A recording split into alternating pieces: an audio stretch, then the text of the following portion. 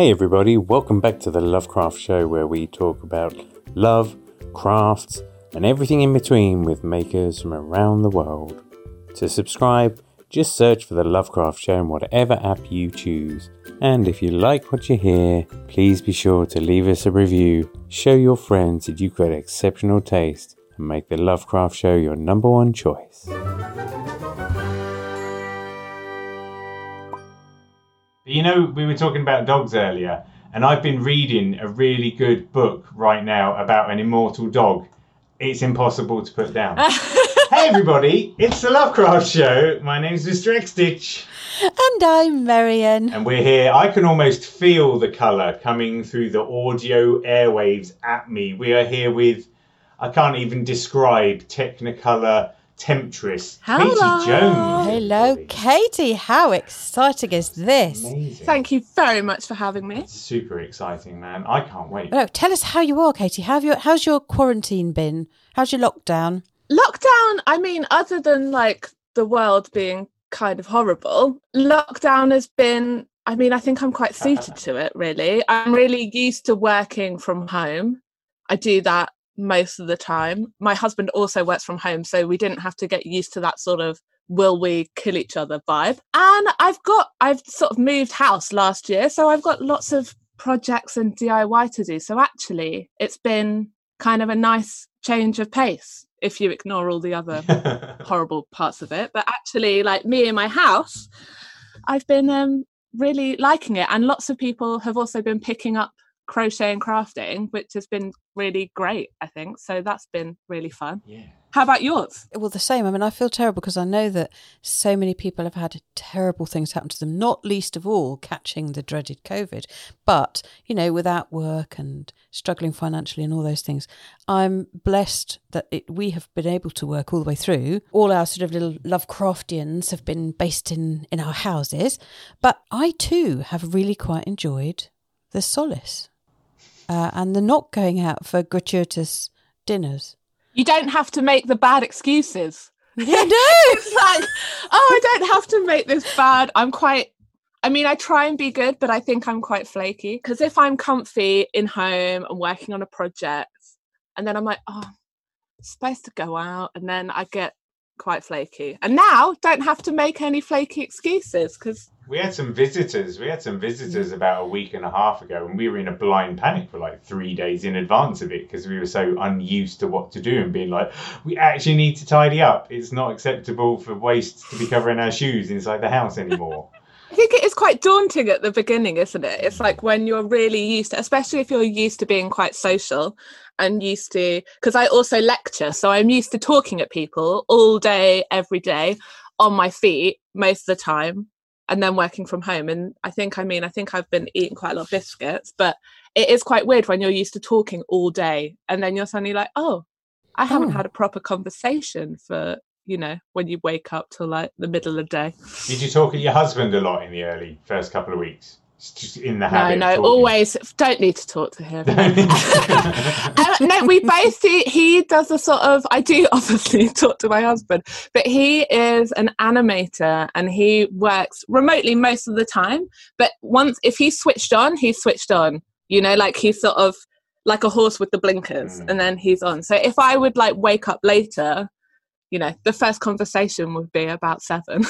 Yeah. Have you ever taken your crochet and his animation and made sweet animation together? Sweet babies. I first wooed him with crochet. I'm not also an aragurumi person. No, that's nor me. Not my jazz.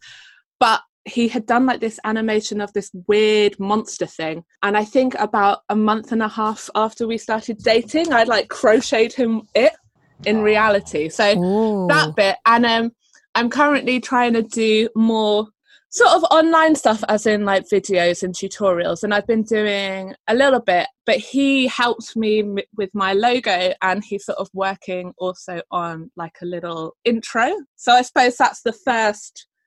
You're going to have some flashy graphics going on soon, aren't you? We'll be able to tell. Some flashy graphics. With a warning saying flashing colourful images if you're of a sensitive disposition. Yes. I want it to feel like the best 90s craft TV show, so he's helping me with that. So for those of you listening and you haven't met Katie online and you haven't seen Katie's love of colour, Katie loves bright colours. So Katie, tell us about that. I mean, I know what we really want to know is, where did it all begin? And where's it all going? And what have you been doing in the middle of all of that? Where's it come from? What's the story with the whole sort of craft thing for you? And, the colour thing.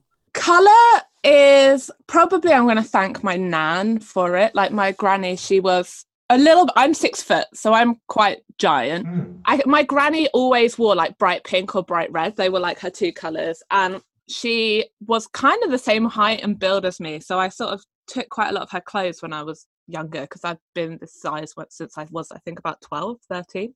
But really, I think I did it to start because I sort of stuck out. I was like, well, I might as well do it for reasons that aren't like my physical attributes and do it on purpose. And so I sort of adopted it like a bit of like a coat of armor, I think. Yeah. And I had a really bad phase. I think someone in the like town, I'd hear people saying it's the Rainbow Warrior, because I'd wear like those rainbow stripy knee socks and then like a rainbow stripy skirt. And then like one of those like slightly hippie rainbow stripy jumpers from Brighton, and just like was basically just a walking rainbow. So that was my vibe as a sort of kid, teenager. And I don't think I've ever really thought about my love of colour. I just kind of have always loved it, and it makes me happy. And I kind of just don't understand when people don't like it. It's more the thing. I suppose it's like, for me, it just feels like really normal or natural. Like when you're a toddler or a child, you decorate your kids' rooms super wacky. They wear bright colours. Everything you love is super colourful. I don't know what you suddenly hit that then that has to disappear. Isn't it curious? I mean, I love colour, although my palette may be slightly different from yours, but I love all your things. And I can't understand the grey people, that just like 10 different shades of grey. I mean, I know, I get it, but it just does nothing for me. No. I think it's curious because I've got a 3-year-old and we like putting her in colourful clothes, and then we got this black T-shirt given to her and we were like, that seems a bit weird. And yet that was all I wore when I was a teenager. Like, I don't know what happens. It's funny, isn't it? Yeah. It's like I don't know if it's like a self-realisation or like you don't want to stick out, or it's weird. I don't know. There's like a weird moment where it's like deemed non-acceptable or it's not grown up. And I think there's a real big sort of clash with, I think, what we assume is like serious or adult and grown up to like what is bright. And I think you can be both. Do you know what it reminds me of? When you look at cars down the road, the only colourful cars are like the sports cars these days. All the normal cars are just boring colours. And it's almost like there's the story, isn't it? If you're colourful, you're exciting. If you're normal, you're boring. But if you're normal, you can't be colourful. You're not allowed. You have to have a silver car or a navy car or something. That's quite nice about those sort of little Fiat 500s, because they're like Smarties, aren't they? They pop up buzzing all over the place in different colours. They're quite young. So I suppose maybe we associate colour with youth. Maybe that's what it is. If you'd have gone to Canary Wharf, I used to work in Canary Wharf back at the turn of the century. If you'd have gone there in your bright, colourful things, people would have been falling over all over the place because they were all in like grey suits watching their lives evaporate. I used to have a studio and I'd have to go through on the DLR Canary Wharf, and it would be quite funny that you were sort of like the one. They'd be recoiling, presumably, going, what is that unusual, beautiful, bright thing in front of me? But yeah, I don't know. I think it's seen as non-serious. I mean, I suppose it's like what we consider like workwear, like traditional work clothes, is that you're going to be, in a black pantsuit or, And so I then just like to wear rainbow dungarees and look like a sort of glorified child's TV presenter. But I think that's fine. I think the best compliment I can have is if like a child on the street points at me and is like, woo! And I'm like, yeah, that's all the kind of compliments I want. The recognition. Yeah, that's so cool. Yeah. Also for women, everybody, you get obsessed with that thing of like black is more slimming. And so women, suddenly young women who used to wear lovely, lovely things like bright things, suddenly then they sort of get into their 20s and start wearing dark things because it slims them. Or serious or sexy. Like, I think it's that thing. It's like, if you're bright and colourful, you're childish and you're not serious. Yeah. And you shouldn't be taken seriously. And there's loads of weird connotations to it. And I'm not really quite sure why. There's a PhD in there somewhere, isn't there? I mean, if I there is. could be bothered to write lots, I'm going to blame being very dyslexic that I couldn't do that. But yes, I think it's really interesting. It's like lots of stuff to do with crafts. It's sort of like when they're not deemed serious enough because they are, more feminine. And then, I think there's a whole social narrative, a whole load in the craft world. Yeah, exactly. Which is sort of about that and sort of diminishing something's seriousness because either it's brightly coloured or it's represented by a woman. It's I always think as well, there's a thing about like, I go every now and again, I go through a phase of making juices, and there's a particular juice I like, right? And it's 2 carrots, 2 apples and half a lemon. And you bang it all in a juice maker and you drink it. And it feels like life itself is coursing down your way. Like it's ridiculous. And you just know that it's something that's intrinsically good for you. And I feel like in a way, it's a bit the same about wearing bright colours. You can wear them and you feel better for it. And the only challenge you're going to face is you versus your perspective of what society thinks about you wearing those colours. Do you know what I mean? Yeah. Like, because you're like, I like wearing bright socks, but then if I go to a group with my daughter where I've got to get my bright socks out, all of a sudden I feel like a bit of a spanner. But I don't. I just think everybody must think. Do you know what I mean? And there's just it's weird. I think like lots of things, it's actually maybe not even other people's impression of us. It's like your own inbuilt impression of yourself. And I'm sure it must be a cultural thing as well. I'm sure we must be sort of the sort of uptight British thing must come into play because there are other places in the world where colour is such an important, wonderful thing. I remember my dad was married to a very lovely Chinese lady and she got married in red. Red was like the best colour in the world to get married in because it was good luck and it was wonderful. And you just think, if you got married in red here in good old London, we're probably okay now, but I mean, it would have been a huge suspicion. Yes, they would. And so I think it's fascinating. It is absolutely fascinating, yeah. I mean, I think colour theory is really, really interesting and exactly how it's perceived from people from different backgrounds and what you've sort of grown up to believe is intrinsic to do with like various colours. I think it's really, really interesting because also like you're saying, like very different places accept colours super differently or like what is, important or what is serious or what is good luck. Yeah. It's like if you go to South America and you look at the South American textiles, they're really vibrant all the time. Even like some of the African nations and stuff, they have a lot of vibrancy there. Oh yeah. Do you think in England, we all look back at our cultural heritage and go, well, that was muted, wasn't it? You know what I mean? If you sort of go back, I mean, it's like if you go back further enough, it's, when men were originally more flamboyant and all of that stuff. And then, or you look at old houses, if you go to those big manor houses and actually how everything is so richly decorated and ornate. And then I don't know when that sort of, I suppose, like the mass production of clothing or then the mass production of homes, it kind of eradicates that. There is a wonderful book, actually, by Cassia St. Clair, which is about the history of colour. There's some amazing gems in there. The fact that like pink was designed really for men. So that because it was a much more flamboyant colour. So men were the first people to wear pink. And of course, I think it was Queen Anne who wanted white ceilings in rooms. Because if you go back into medieval times and Tudor times, the colour palettes were massive. It was a signal of your wealth that you could afford these wonderful colours on the walls.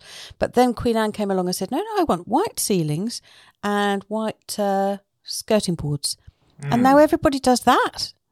But having a white ceiling wasn't the norm. It makes it easier. I mean, I think it's sort of driven by mass production stuff because I think if we're being told to buy this new thing for our house, actually, if everything is white and it's going to go in our house, then it's going to match.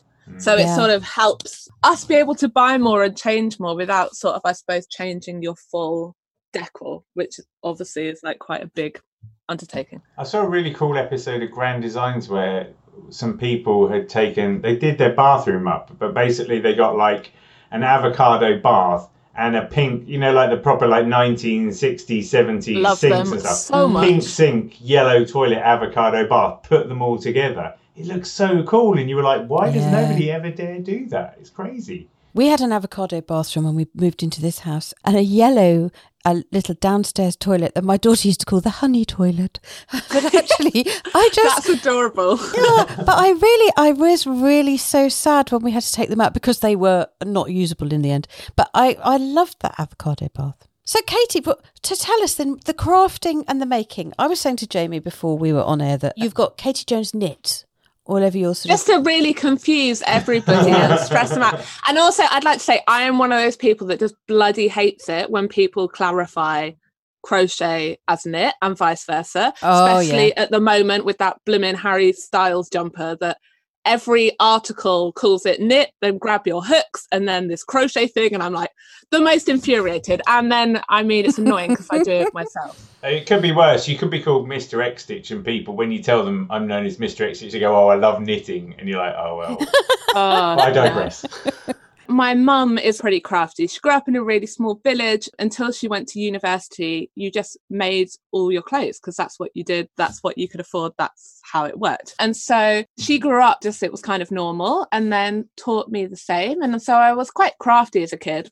I never wanted to be a fashion designer. I wasn't one of these children that, you know, used one of those fashion wheels and dreamed of my life as a designer. You love them? Yeah, I was just a bit crafty. Just made a lot of tap most of the time and like I love it. I sort of, it wasn't really actually until I got to sixth form college. I was going to originally wanted to do music promotion management because I was really I was like a massive busted stalker to like the dangerous, like I saw them like 26 times in 1 year. Bad year as a busted stalker.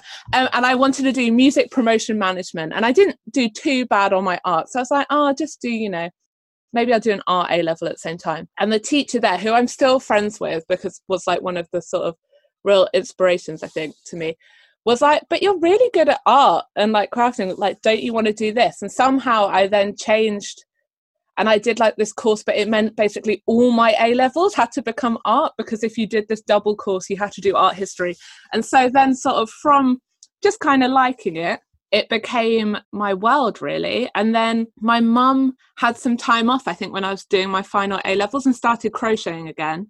And I started sort of knitting, and I knitted something for one project, and then I just didn't turn back. My nana taught me one crochet stitch. I could do like a trim, like a scallop trim, and that was about it. And so I started knitting, and I knitted this jumper where I put like a intarsia of Elvis's face in the back.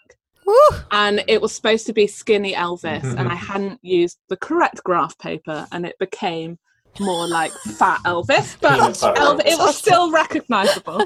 And then I knitted everything, and then I went to art school. I went to Central St. Martin's, and I did fashion knitwear for 7 years in one, which is quite long, because I did a BA and an MA, and I had like a gap year. And originally all I did was knit. I knitted by hand. I used a like domestic knit machine, and I didn't really fall in love with crochet until my final year. I worked for a designer alongside my studies on production, and it was really hardcore. Like on the knit machine, it was really knackering. I mean, amazing that when I was studying, I managed to get a job alongside in the thing that I also love doing. But it meant you were really hunched over a knit machine all the time. And so I was like, how can I do my study part and like make my collection with something that basically I'm not in the same position, because if I sit like this for any more of my day, I'm gonna not have a back. And so then I sort of found crochet, and I was like, this is what I've been waiting for. Like, I think that with knitting, you have to be incredibly pre-planned, and I'm far more slapdash. And I just love the fact I could sort of make and budget slightly. And it just felt really natural. And then since then, I've been crochet. But when I first started, Katie Jones, really common name. So I think I tried to coin my website, because I started and I had like a women's wear label and I was selling pieces. And I was like, okay, I need something else to put with Katie Jones. And because crochet, although not knit, I was mainly, because when I was producing, it was still more heavily knit because it was easier to produce and is counted under knitwear. I became Katie Jones Knit, and now forever annoy people because I've just decided I don't really like knitting that much anymore, so I don't do it, and it just annoys people because they come for knit and I'm like, sorry guys, none of that. I think somewhere else there's another Katie Jones who's quite into knitting who's like, God damn it! Yeah, really pissed off. She's going to call herself Katie Jones Crochet. She's not even a knitter. Yeah. So I'm sorry, guys. Big hypocrite. And now it's sort of too far. where you're like, it's on everything. Yeah. You can't really change it back. At one point I contemplated like studio, but nah, it will stay and just annoy people forever. In I think it's your grandparents' house, there's that little doll that covers over the toilet roll with a dress made of crochet. I love them. They're like my favourite thing. And I really want one. I'm surprised you haven't got one. I'd imagine you'd have like rows of them in all kinds of weird. So I sort of started making one of the like wine bottle poodles because I think that's better. But yeah. in a bathroom, they just get so dusty. Yeah, it's not the same, is it? I could imagine you doing something that was a recreation of like The Last Supper, but with like 12 crochet dolls. I don't know, having a crochet dinner. Have you been in my house? Honestly, it's just naturally occurring, isn't it? No, I love those things. I love them so I feel much. like maybe there was an early, like somewhere, like, because I think my grandparents had one of those, you know, I've got an affection for that. But I feel like those things lodge in there, and then somewhere down the line they come back out in the form of your massive addiction to granny squares. Yes, just that kitschness. Kitschness. I remember my auntie Wendy had one of those crochet wine bottle poodles, and I was deeply moved by that. I loved it when I was little. I mean, why not? Why not cover your booze with a cute little crochet poodle? I mean, and lots who of that... first thought that up? I'm very happy about it. And very the happy. Loop stitch. That was it. All about loop stitch. I loved it. Has anybody ever made one of those toilet roll things with Action Man? Probably not the same, right? No. I don't think Action Man likes crochet. Although, did we not talk to someone the other day? Oh no, we did. Was it not Stuart Hillard who said that he made his Action Man lots of jumpers and things? He might have done He it. probably did, didn't he? I think that toilet roll thing's due for a renaissance, though, isn't it? Because I had a friend once. This is obviously a deviation. I had a friend who used to keep all their loo rolls in a basket by the side of the toilet. Now, you won't appreciate this, but sometimes when you're a man, if you're going for a wee first thing in the morning, your aim is off. End of story. Why are you going to have... Into the basket of loo rolls? Why no. Put it by the toilet? That's ridiculous. Oh. It's almost like my wee nose. Why do you put it in the toilet? I feel the first question is like, practice with your aim. I don't think it's the basket problem. Do you know what, though? I think if you're the mother of boys, you will know that this is a very common thing. Although now, like, the thing is I don't like it because it just, like, gets dusty. But actually, with all the sort of like don't give a crap toilet rolls, they're all individually wrapped, so you could easily put it in and there won't be like toilet roll dust everywhere. And so maybe actually they can have a comeback. Those Who Gives a Craps are amazing. We miscalculated, because we've got Who Gives a Crap, we miscalculated the amount we want and currently have 180 toilet rolls in our garage. Don't need a toilet roll for the next decade. Did you bulk buy at the beginning of the lockdown? I know that's like, we had one and then we were like, oh, but do we need another one? And I have the same kind of situation where I'm like... Yeah, I've just changed my subscription because we had that as well for lockdown. I think everybody had it for lockdown. And apparently there's one that you can actually buy that's sort of like got a play theme for kids to build castles with and then knock down with a print on the wrappers. Amazing. If you're unsure of what we're talking about, we're talking about the great toilet roll subscription service, Who Gives a Crap? And we will put a link in the show notes. Affiliate link in the show notes. So, now, Katie, earlier on, so you mentioned dyslexia. Are you actually dyslexic? Yes. Very dyslexic. And this is one of the joyous moments, I think, of things like this. So you're dyslexic and yet you did A-levels and then a bachelor's degree and then a master's and now you're a lecturer. I think that's absolutely fabulous for anybody listening who is dyslexic or has a dyslexic child. It's very aspirational and thrilling. I think, one, it's great that it sort of gets called up earlier now, because I didn't actually get tested till I was at university. And the person that tested me laughed in the nicest way and was like, I don't know how, because I didn't get terrible GCSEs, but laughed and said she didn't know how I had basically got my GCSEs and myself and I must have like done so many sort of auto coping mechanisms to sort of get round it. And then actually what the things that I didn't realise, I think, is then when I had like the test and you do all these various things, I think why art schools are so heavily dyslexic, it's a really huge representation of like the students, is because actually things like spot the difference is one of the things that they gave me at the time. I don't know if it's still on their testing thing, but as like a dyslexic person, also with a lisp, so dyslexic is hard to say, that you spot things quicker. Your like visual awareness is ahead of the norm. And so that's why also in like sort of artistic subjects, there's a huge percentage of people with dyslexia, because actually you might, you know, screw up your spelling and your sort of numbers, and some ways of like reading is a little bit harder with some things, but actually some things you're far more quicker at, or like it's more is that like a preemptive instinct, like you're looking at things ahead of the game to make sure when the game arrives you're as in the game as you can be, sort of?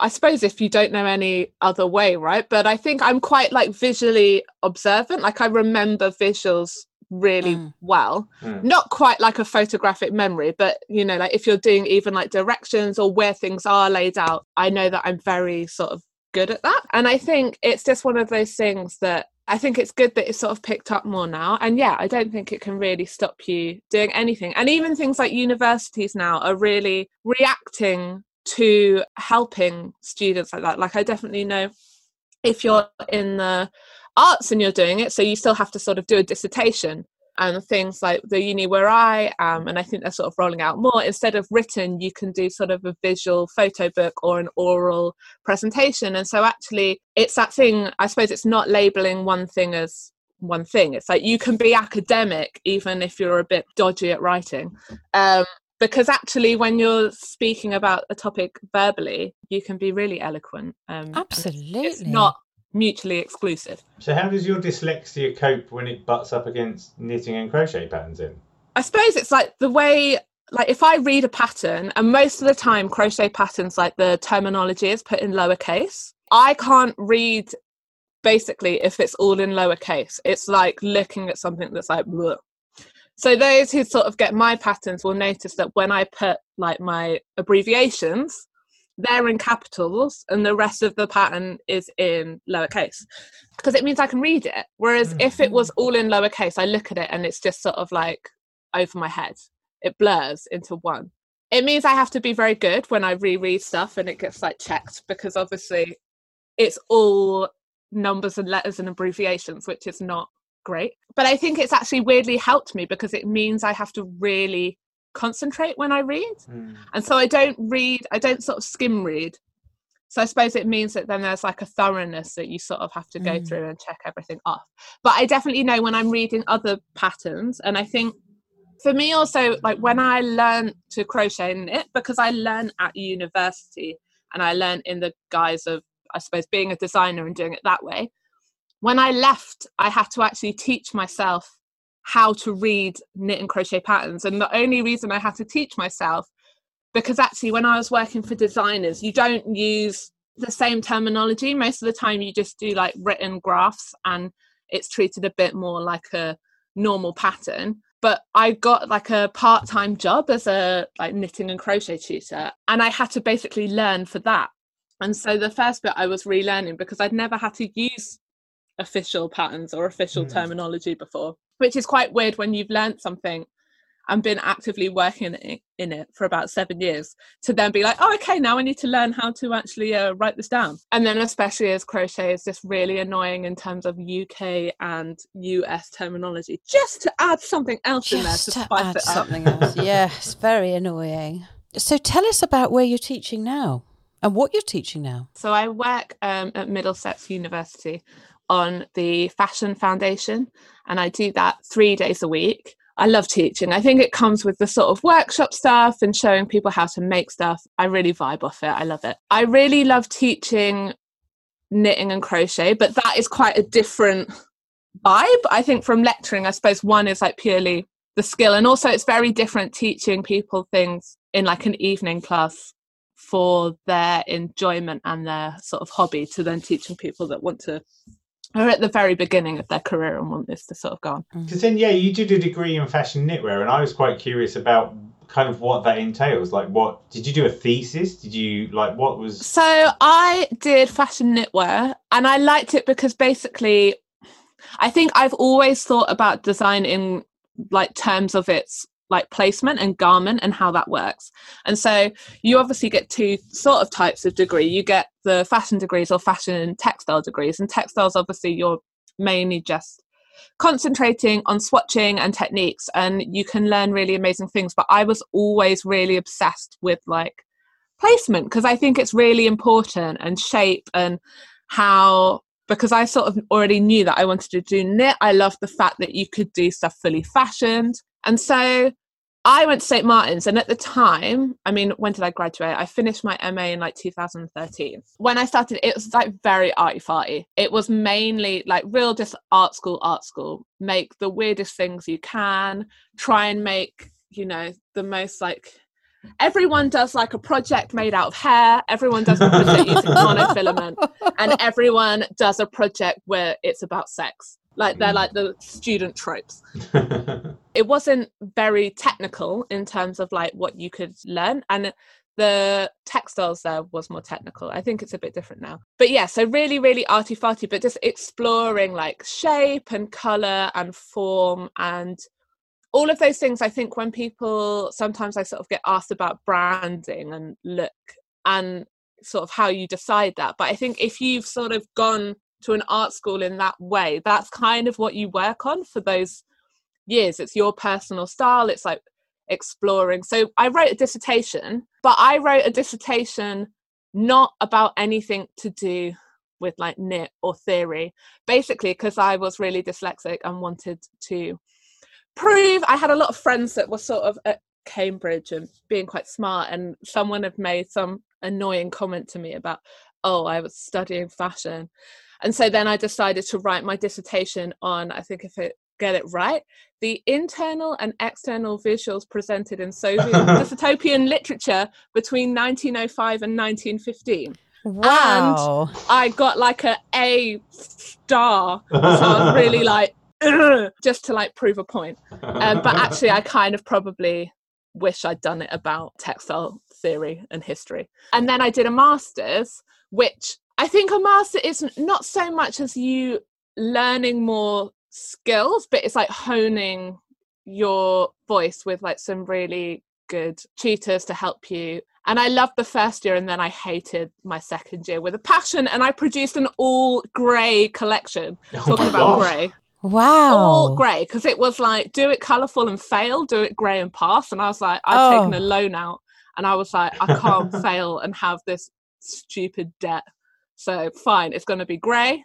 And it was grey. And it also came out just when 50 Shades of Grey was getting big, which was worse. That it kind of helped it, and everyone would make jokes about it being grey anyway. And then I sort of was like, nah, none of that again. No more grey.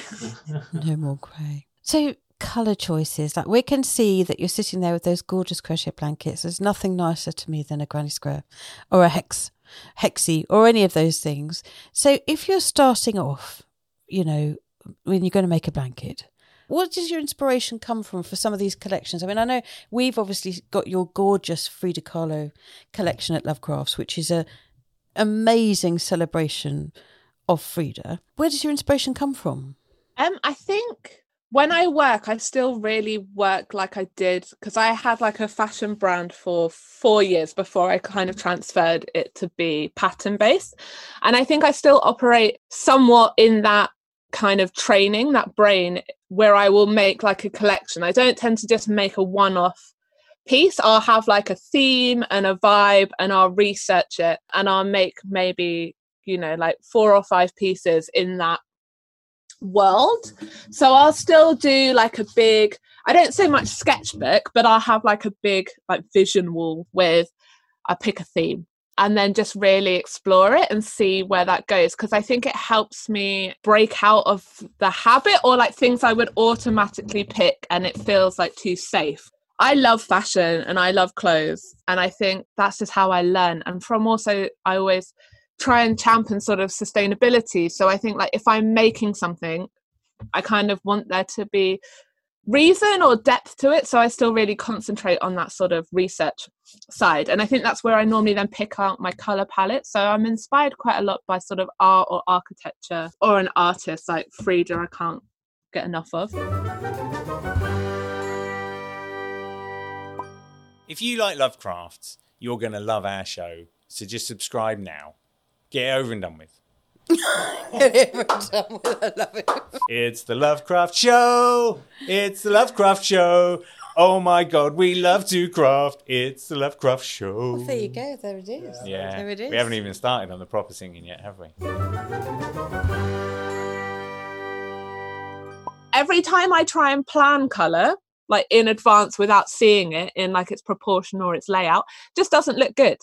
It just doesn't look right. And I think maybe that is why I would say, like, if people are introducing more colours into your piece, maybe something like Stash Busters are good at the beginning because normally you've got colours you like, but also then you can make decisions on the cuff about actually this one looks good here and this one doesn't. Because I think that is a lot about like putting colours together. It's normally their balance of how they sort of interact with each other, not just like, oh, this is a palette and it looks nice. It's kind of how much of one colour. And then there's a certain bravery to, I can't remember what the technical term is, but when you commit, you've made a bad decision, but you've spent a long time in that bad decision, so you carry on. And what you're saying is actually sometimes just reel it back, just go back to where you started. Start again. I mean, I'm pretty terrible at like undoing work. I will do it, but I will begrudgingly do it.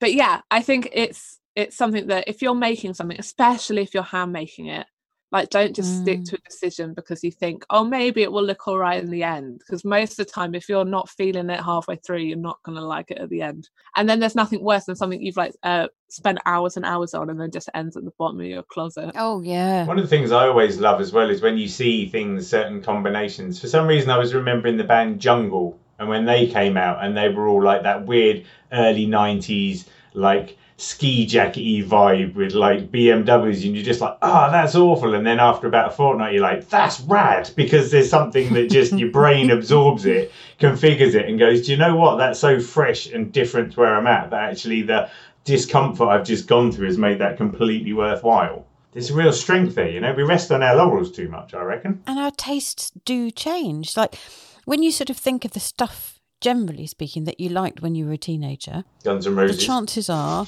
Yeah. I mean, you were a lot cooler than me with my busted obsession. So Yeah. I do think as well, things like, I mean, I remember the 80s where, you know, we were all obsessed with giant jewellery and stuff like that. And now I really struggle to wear any jewellery. And I think that's because of the 80s. So we do love things and then we go off things. And then so you can sort of, I'm sure we just go through palettes of life as well. That sounds like that should be the name of an album. Palettes of Life. Enya presents Palettes of Life. I mean, luckily I'm a hoarder, so I just keep everything forever, and so does all my family. So it's like I'm just waiting normally for it to come back in. Yeah. I wanted to change the subject. I've got a quiz coming up in a minute, which would be good. But quiz. Ready?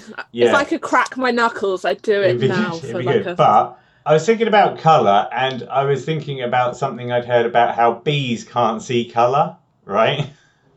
Because it's true. How do they know where the flowers are, Well, then? this is the thing, right? Bees can't see red. They can't see the infrared range of the spectrum, but they're very good at the ultraviolet range of the spectrum. So they can't see the colour red, but they can see a lot deeper into that. And some certain types of plants, like foxgloves and stuff like that, have developed ultraviolet elements that provide a sort of like landing platform for these bees. Turns out that bees can distinguish between light and dark very well, so they can see the edges of things really easily, but weirdly they can't necessarily tell the difference between a circle and an oval.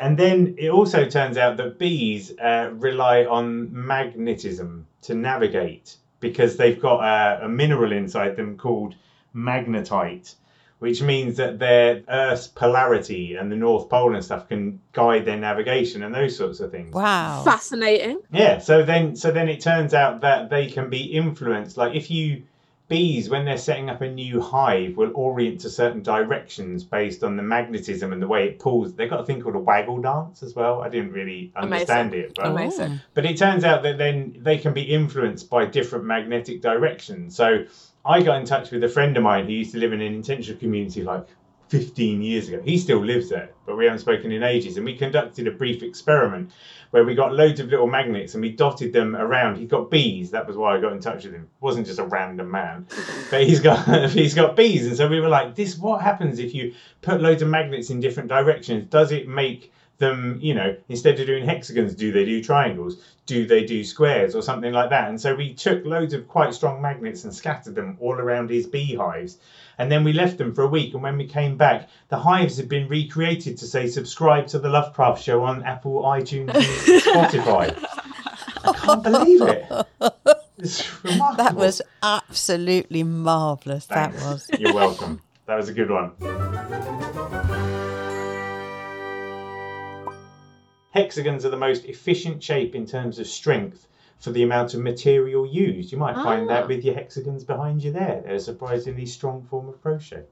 But I digress. I wanted to do a quiz about busted because turns out you've got a busted obsession. So I've got a little... I'm going to be really crap at this because I feel it's been all replaced with crochet. So maybe. Well, this is what I thought we'd test out. I've got 5 questions for you to see. They're multiple choice. So I'm being very generous here. Okay, so we'll see how we go on, and you can take part in this as well, And Marion. also, if it's new busted, I know nothing. It's not muck busted. This is classic busted, I think. Okay, good. To be honest. Yeah, I'm not going to know any of these, so I'm just going to listen. Right, so what was Busted's first single? Do you need choices or do you know? It's what I go to school for. That is correct. Ding, ding, Whee! ding, ding, ding, ding. Who is the oldest member of Busted? Oh, I'm going to say it's Matt. Correct. Ding, ding, ding. Ding, ding. His birthday. He was my favourite, and when I first saw them live, he had to wear sunglasses because he had a massive black eye. Ah. Oh, Matt, poor old So thing. rugged as a like a 14-year-old girl. It's like I fancy the rugged one. Do you want a bonus point if you know when his birthday is? Oh my god! At one point, I would know his height, his weight, his birthday, but I have no idea. It's the That's gone from my brain. 8th of May, 1983. I'm the 6th of May. I should remember that. Whoa, you two are like. What year were you born? 88. Ah, so he's 5 years your senior. The older man. Right. Older So, and rugged. who is the tallest member of Busted? Charlie, because the other two are massively short. That's true. Bonus point. Do you know how tall he is? I think he's taller than me. And I'm 6 foot, so I'm going to say 6'4". 6'4" is exactly right. Congratulations. Yeah. Ding, ding, ding. And then actually, it turns out I've only got 4 questions because I didn't write down the 5th one. That was clever. That's fantastic. What year did Busted, on what date? I'll give you a multiple choice here. On what date did Busted release their debut album? Was it 7th of June 2002, 30th of September 2002, 21st of April 2002, or 18th of November 2002? So their first album I saw for my birthday present, which would have been May. So I'm going to say it was released in... Do you release it before the gigs? Yeah, April. Ah, so close. But no, apparently 30th of September 2002.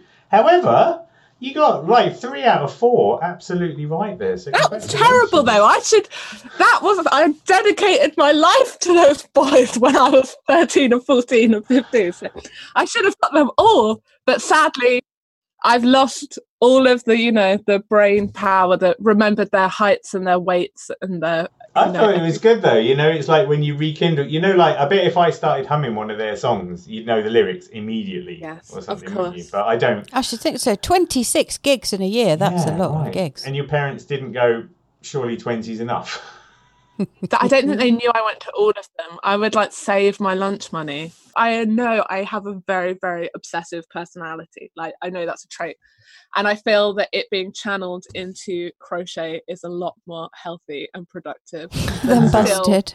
than still being a fangirl of Busted. I can't believe that you haven't recreated that Elvis jumper, but with Busted on the front of it. Surely you'd get them now. What do they need with a PR they can get?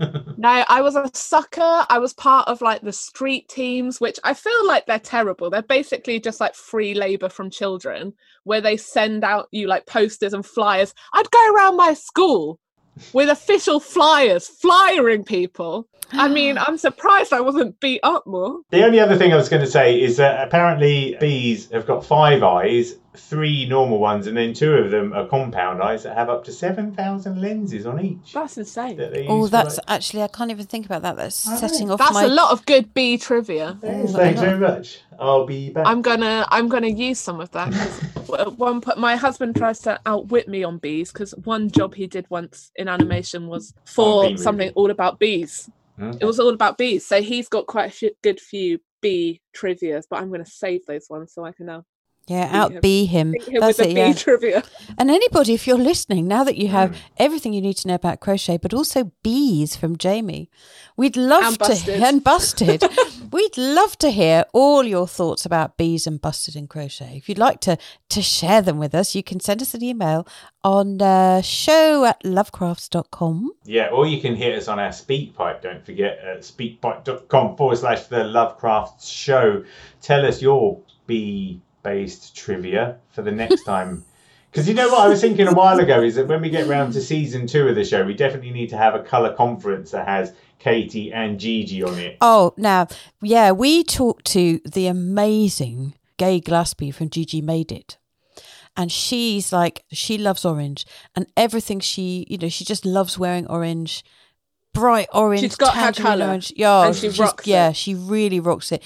If someone were to say to you, I know this is probably very tricky, have you got your one colour? Is there one colour that's like you? That I really love? I'm quite a pink girl, which feels very stereotypical, but I think I'm quite a pink girl. I have a lot of pink. I got banned at uni from using pink because I used it in every single project. So I think probably pink is going to be my go-to. I love pink. Pink is a gorgeous colour, isn't it? It's a fabulous colour. There's so many pinks. There are. It's a massive range. But I think definitely that's from my granny because she would only wear pink or red. So I think that's the take home. Also, it has quite a weird clash with ginger, but I don't mind it, so it's all right. It's that disharmony again, isn't it? I think that is a disharmony, pink and ginger ale, yeah.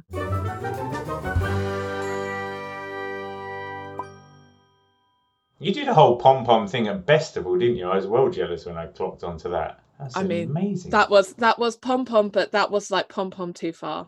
It was okay. It was, I mean, the pom-pomming with children was fun. Pom-pomming with adults who have taken far too many illegal substances, not so fun. But I think we were sort of doing on average, I think we worked out it was like 300 people came to pom-pom a day.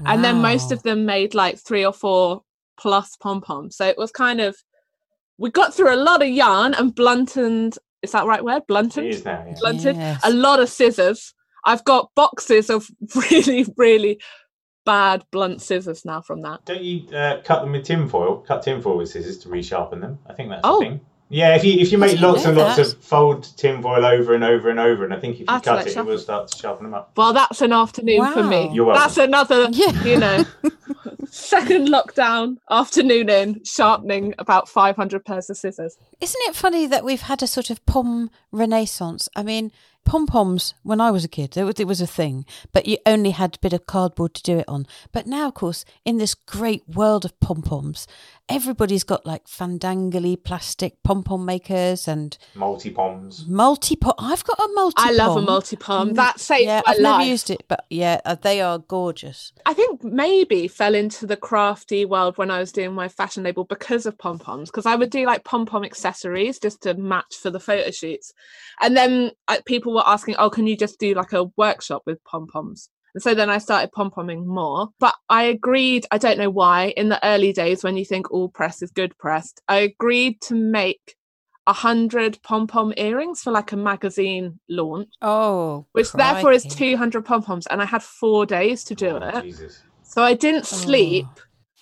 I didn't sleep for 3 days pom-pomming, which is when you're like, pom-pomming is not worth staying up for like 72 hours. And that was, I think, the first 2 days I didn't have a multi-pom, and then I'm pretty sure my mum or somebody gave me a multi-pom, and I was like, my life. I could do 2 at once. I could do 8 at once. I can see. This is if you don't know what a multi-pom is, it's one of those things that you see at craft fairs. It looks like a big wire rectangle with sort of things across it.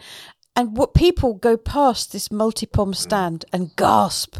You can always tell the people who have never seen a multi-pom before. It's like, what dark magic is this? More than one pom-pom at a time. Because I know Sue who invented multi-pom, because I knew her before multi-pom, and she was a textile artist. And then she had this idea, and then I remember seeing it at one show, and it was like, oh, she's got this thing, we should do multi-pom, and her family are doing it. And now they are the king and queen of multi-pomination, and they've always taken over the pom world. But I think you can do up to like 20 at a time. So I mean, if you've got a lot of poms to be done, I don't see why you would use anything else. I know. If you need a mass pom. A mass pom. Although I am very, very, very, very fond and very devoted to the fork pom-pom. That's really my favourite pom, is when you can make a pom-pom on a fork, and that's my favourite. Oh, I like the lazy pom-pom, where you just tie a knot round a whole ball. Yes. And then you cut it. My favourite, I did that some with like an Aran size ball where it's like 500 grams. They make like a pom that's like this big. It's amazing. Yeah. That feels like that's really decadent. Like, you just be like, yeah, I'm just going to cut this and make a pom and screw you guys. Do you know, yesterday I was down an Instagram rabbit hole, and I'll try and find where I was. But I was, when you go onto one person and then you see a picture and you go somewhere else and another. And there was a woman who was making pom-poms, like the size of a chair. I think she was doing them on these giant frames. Oh, was it part of the Craft Council's Sweet Tooth Hotel? Yeah. Yes, it's one of their artists. I can't remember what. Hers are amazing. They're so big. They're so big. And she's got like a grabbing machine where like those that's her. Grab the poms. Yeah, and she made them on like a giant loom. A giant loom, yeah. And she was like, look at this one I did earlier, and it's just like this, it looks like a creature. It's so big. It's Can you imagine huge green one from that? Like that is gonna when you're trimming that, you need some industrial mask. What do you do with them when you finish the art project? You just put them in your garage and then be like, well, I'm not going in there again. I've got 12 pom-poms. These ones you could sit on. I mean, they were gigantic. I mean, I still have lots that get used for various projects. Like we did like a giant window in Selfridges and it had giant poms on, and then for Bestival. And so you kind of have to give them a little haircut each time because they get a bit dirty. So like they start off like massive and get smaller and smaller and smaller. But most of like those giant poms, I think we've now used about 4 or 5 times. So as long as you've got some storage, you can just sort of keep them around. Just cheeky yarn bomb every now and again. Put some up in a tree and freak out some locals. It's the trimming that's so compulsive with the pom-pom. And like last year in the Lovecraft's office, we were working with the Breast Cancer Haven charity, and they go to sort of different festivals and things making pom boobs. Amazing. So you kind of make your own boobs out of yarn as a pom-pom, and of course, and using different colours for different bits. And then, of course, you get into the trimming of the poms. And so we were just making these pom boobs, so many all over the place, all different. It was marvellous. And now, it gets quite compulsive, the trimming. So what's next in the world of Katie Jones? So I'm trying to do more, I suppose, like online to support the patterns, because I think for me, a big thing when I started doing patterns was writing patterns for people that weren't used to reading patterns, because I think there's a huge amount of people that have learnt through YouTube or through someone showing them. And then you go to read a pattern and it's like another language and it's really daunting, let alone being confusing because of English and American terminology. So with my patterns, I try and have like as many photos and diagrams as possible. But since kind of lockdown, I did like a Instagram cal, and I was filming more, and I've kind of got in the habit of doing that more. And so now I want to kind of bring that in with the patterns. And especially actually like after lockdown, so many more people coming into crafting as a sort of activity that can relax them. And when you're first learning, sometimes it's not that relaxing because it's really stressful and you don't know quite what you're doing. So hopefully videos will make that first bit a little bit easier. So that's the kind of current to do. I will also be doing something for Lovecrafts, like a blog post and talking about it during the festival.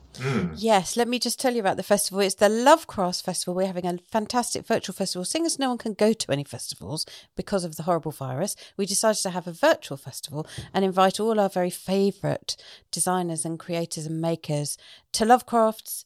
And so we're hosting events all the way through the month of August. And Katie's joining us. And then you're going to be writing about crochet in the home. Yes, so right? I moved last year to a new home. And I think as a I'm colourful anyway, but definitely as a backlash from renting in a white box. Oh, man. I mean, I'm very, very lucky that my husband also has like the same taste as me. It is becoming more and more colourful as each week goes by. But what I've really been enjoying, and I think it's especially like I find with a lot of people where you turn the thing that's your love and your hobby and your passion into your job, that it's really hard to every time I want to make a jumper, even if it's for me, for it to then become work. And so actually I've been loving the home stuff because I'm just picking up stuff that I would never write a pattern for. And so I don't have to plan it and I don't have to think about it and I don't have to do like the quantities for it because it's just for me. So I've been really enjoying, I started a latch hook rug. Ooh. Man, it's slow, but I love it. And so like in each room, I'm just basically trying to shoulder in as much, is that the right word? Elbow in, not shoulder in, as much crafty stuff as possible. So I've been sort of working on macrame lampshades and different blankets and as much as I can. So I've been really enjoying that. And so I'm going to be sharing some of my makes too, because I think it's a really nice, fun way to sort of brighten up your home. And I think there's a real massive growth in those sort of portable soft furnishings because actually so many people do rent, that they're like great things that you can do to make your home a bit different without doing any kind of permanent stuff. Yeah, and such is the mighty power of craft. And crochet really is perfect for homes, isn't it? People will write off crochet and say, oh, it's just for blankets, it's just for your homes. And of course, they say, no, we love crochet garments, and we do. But there is a very special place in everyone's heart for a crochet blanket at home. Let alone a crochet dolly toilet roll holder. Yes. Cover. Yes. Or a poodle. Poodle one cover. If anybody has got, I would love to ask actually, if any of our listeners have got crochet toilet roll holders or poodle wine bottles, please send us a picture. Send us a picture at show@lovecrafts.com. We'd love to see them. Pride of place. I'm definitely going to get one of those in my life somewhere down the line. Got to find the right doll, I suppose, as a starting point, right? Maybe with the mouth of an eagle and the arms of a lizard. Yeah, find like the weirdest, or like a dinosaur would be brilliant, like a crochet dinosaur. You could like crochet, I don't know, like the bit over the loo roll could be like the undergrowth. Yeah. And then like the dinosaur coming out. There'd be a diorama going on. I can see a whole new crocheted succulents around it. I think that's good. Perfect. I feel like that's been another excellent episode of the Lovecraft Show, wouldn't you say? Oh, I think it's been a fantastic episode of the Lovecraft Show. And I'm going to agree. Yeah, you should. Oh, Katie, I'll tell you what, it has been the fastest chat ever. I feel like we've just covered everything. We have, and we barely even started. It's been wonderful. We could go on for days. Katie, will you come back again in series 2, in season 2, back. and talk to us? Because we'd love that, AJ. You normally can't shut me up. No, I'd love to come back.